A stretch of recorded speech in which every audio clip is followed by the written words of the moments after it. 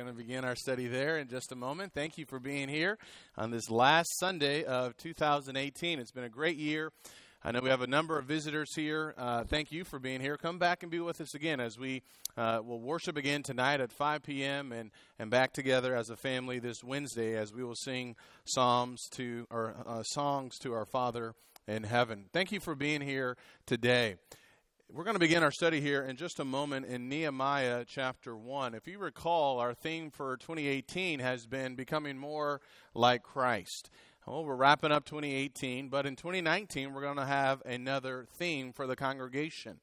Now, this does not mean that all the things that we learned about becoming more like Christ, we now suddenly forget as we go into a new year. Rather, it means that we continue to build. We continue to get better. We must arise and we must build in 2019.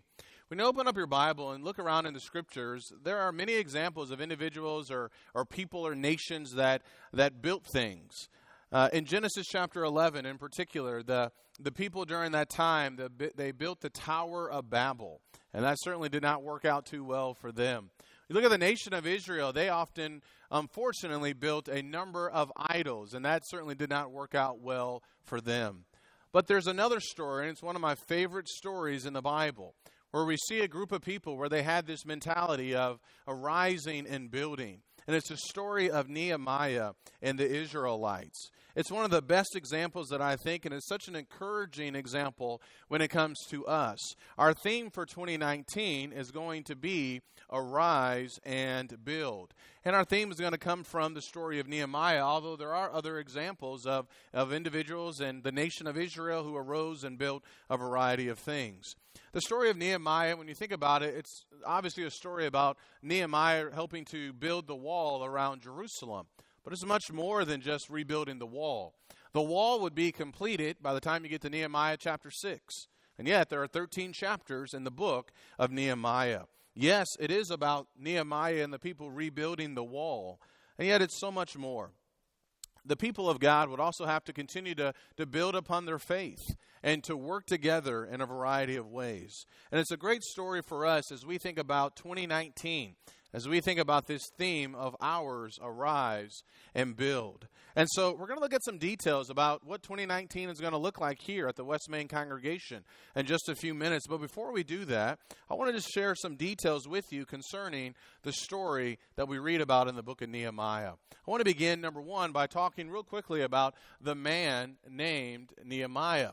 We read about Nehemiah, and in chapter 1, we see that Nehemiah was a man of God. You look at chapter 1 and verse number 2, we see that he was just a good man overall. He was concerned about his brethren who had been in Jerusalem, and he had received information about the fact that they were now suffering, and he was concerned about them. The majority of chapter 1 is this prayer that he's going to give to God in verses 5 through 11, and we see here that Nehemiah, he was a man of prayer. He was a man of faith, and he certainly was a man of action.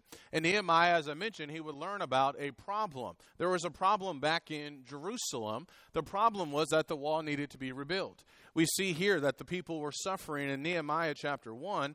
In verse 3, it says, "The remnant there in the province who survived the captivity are in great distress and reproach. And the wall of Jerusalem is broken down, and its gates are burned with fire."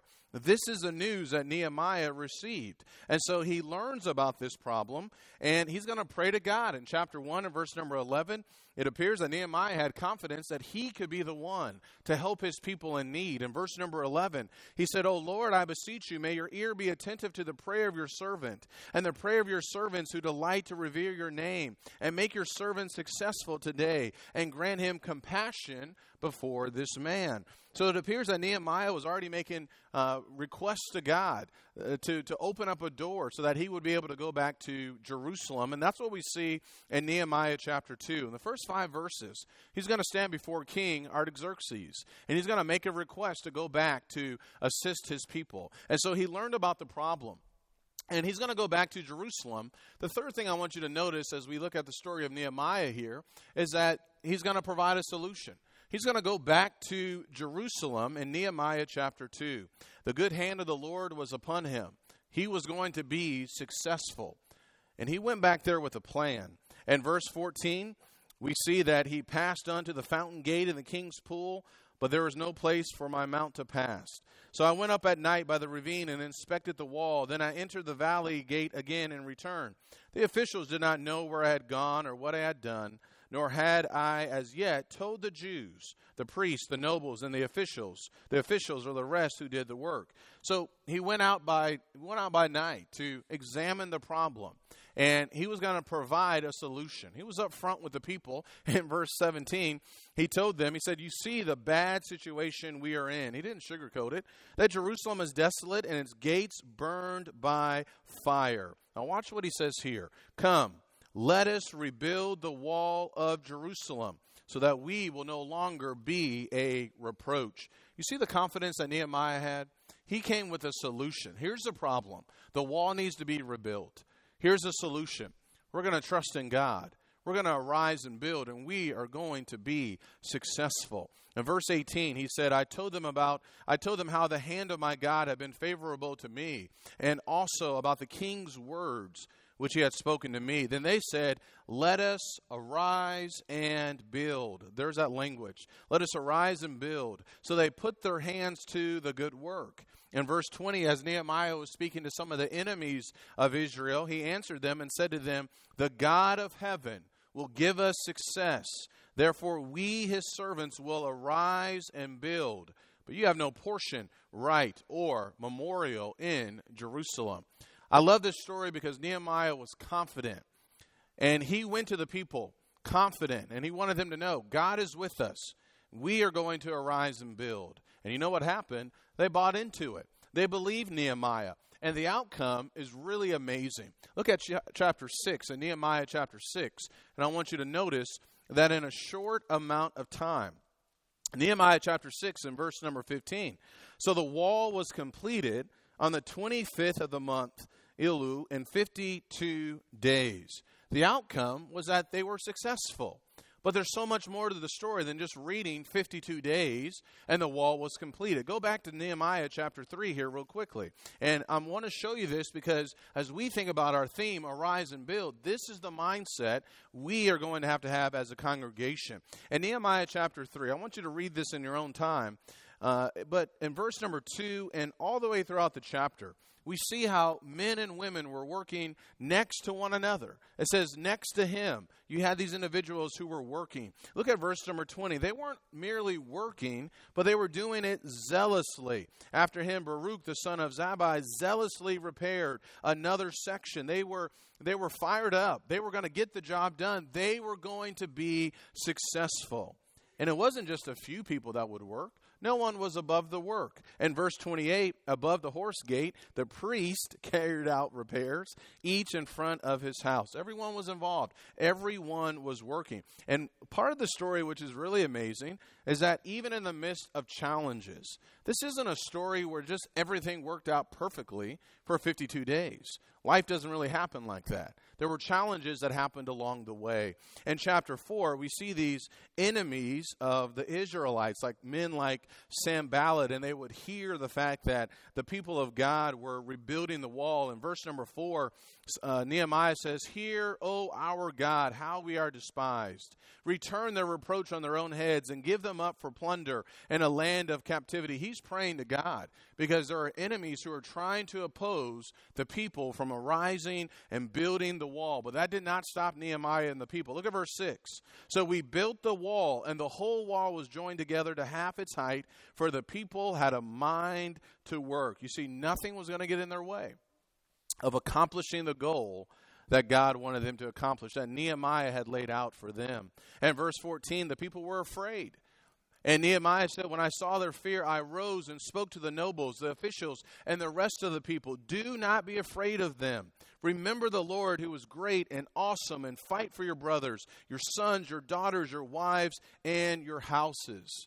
Why am I reading all this? Because our theme in 2019 is Arise and Build. And we have great work to do here at the West Main Church of Christ. We are going to be successful, but we're going to need God. And just as Nehemiah needed the Lord, we're going to need him as well.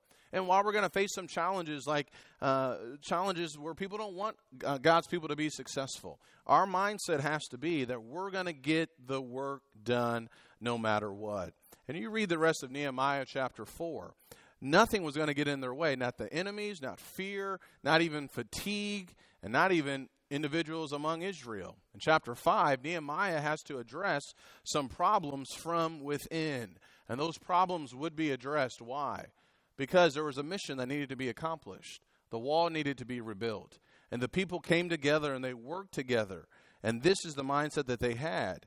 And they were successful in 52 days because they worked together, because they trusted God, because they knew what was at stake. They were successful.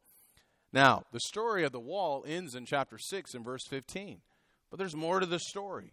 There was other things that they needed to work on and needed to improve upon. And the story of Nehemiah is one that never gets old. And it's one that we need to think about. When you think about the story of Nehemiah, we need to ask ourselves a question. What about us? And I think that what we all need to say is that for 2019, it is time for us to arise and build. It's time for us to work even more for the cause of Christ. Now, Jesus has already done all the heavy lifting. He died on the cross. He conquered death. And he's now reigning in heaven. His kingdom is established, and we are citizens in his kingdom. Therefore, we have work to do. Now, let me ask you a question. But in what way are we to arise and build? Think about that for a few minutes. Can you think of some ways in your faith, in your homes, and even in this local church, where we need to arise and build? Now, the shepherds will have much more to say about this in a few minutes. I want to conclude by saying this. Maybe there's someone here in the audience who needs to arise and be baptized for the forgiveness of sins. While we're going to talk more about our theme, I want to conclude by extending an invitation. And in Acts 22 and verse 16, we see that the Apostle Paul was told those words, "Arise and be baptized and wash away your sins." Now is the time for you to arise and to begin building a new walk with Jesus Christ. In 2019, this is the best way for you to begin the new year. But when it comes to baptism, when it comes to being a Christian, it's not about just making some kind of New Year's resolutions. Hey, I want to do this right. I want to be right with God. This is about making a lifelong commitment. And we want you to arise and build and become one with Jesus. Be in Christ. Be complete in him. And if we can help you in any way, we'd love to do so. If you're subject to the invitation, come now as we stand and as we sing.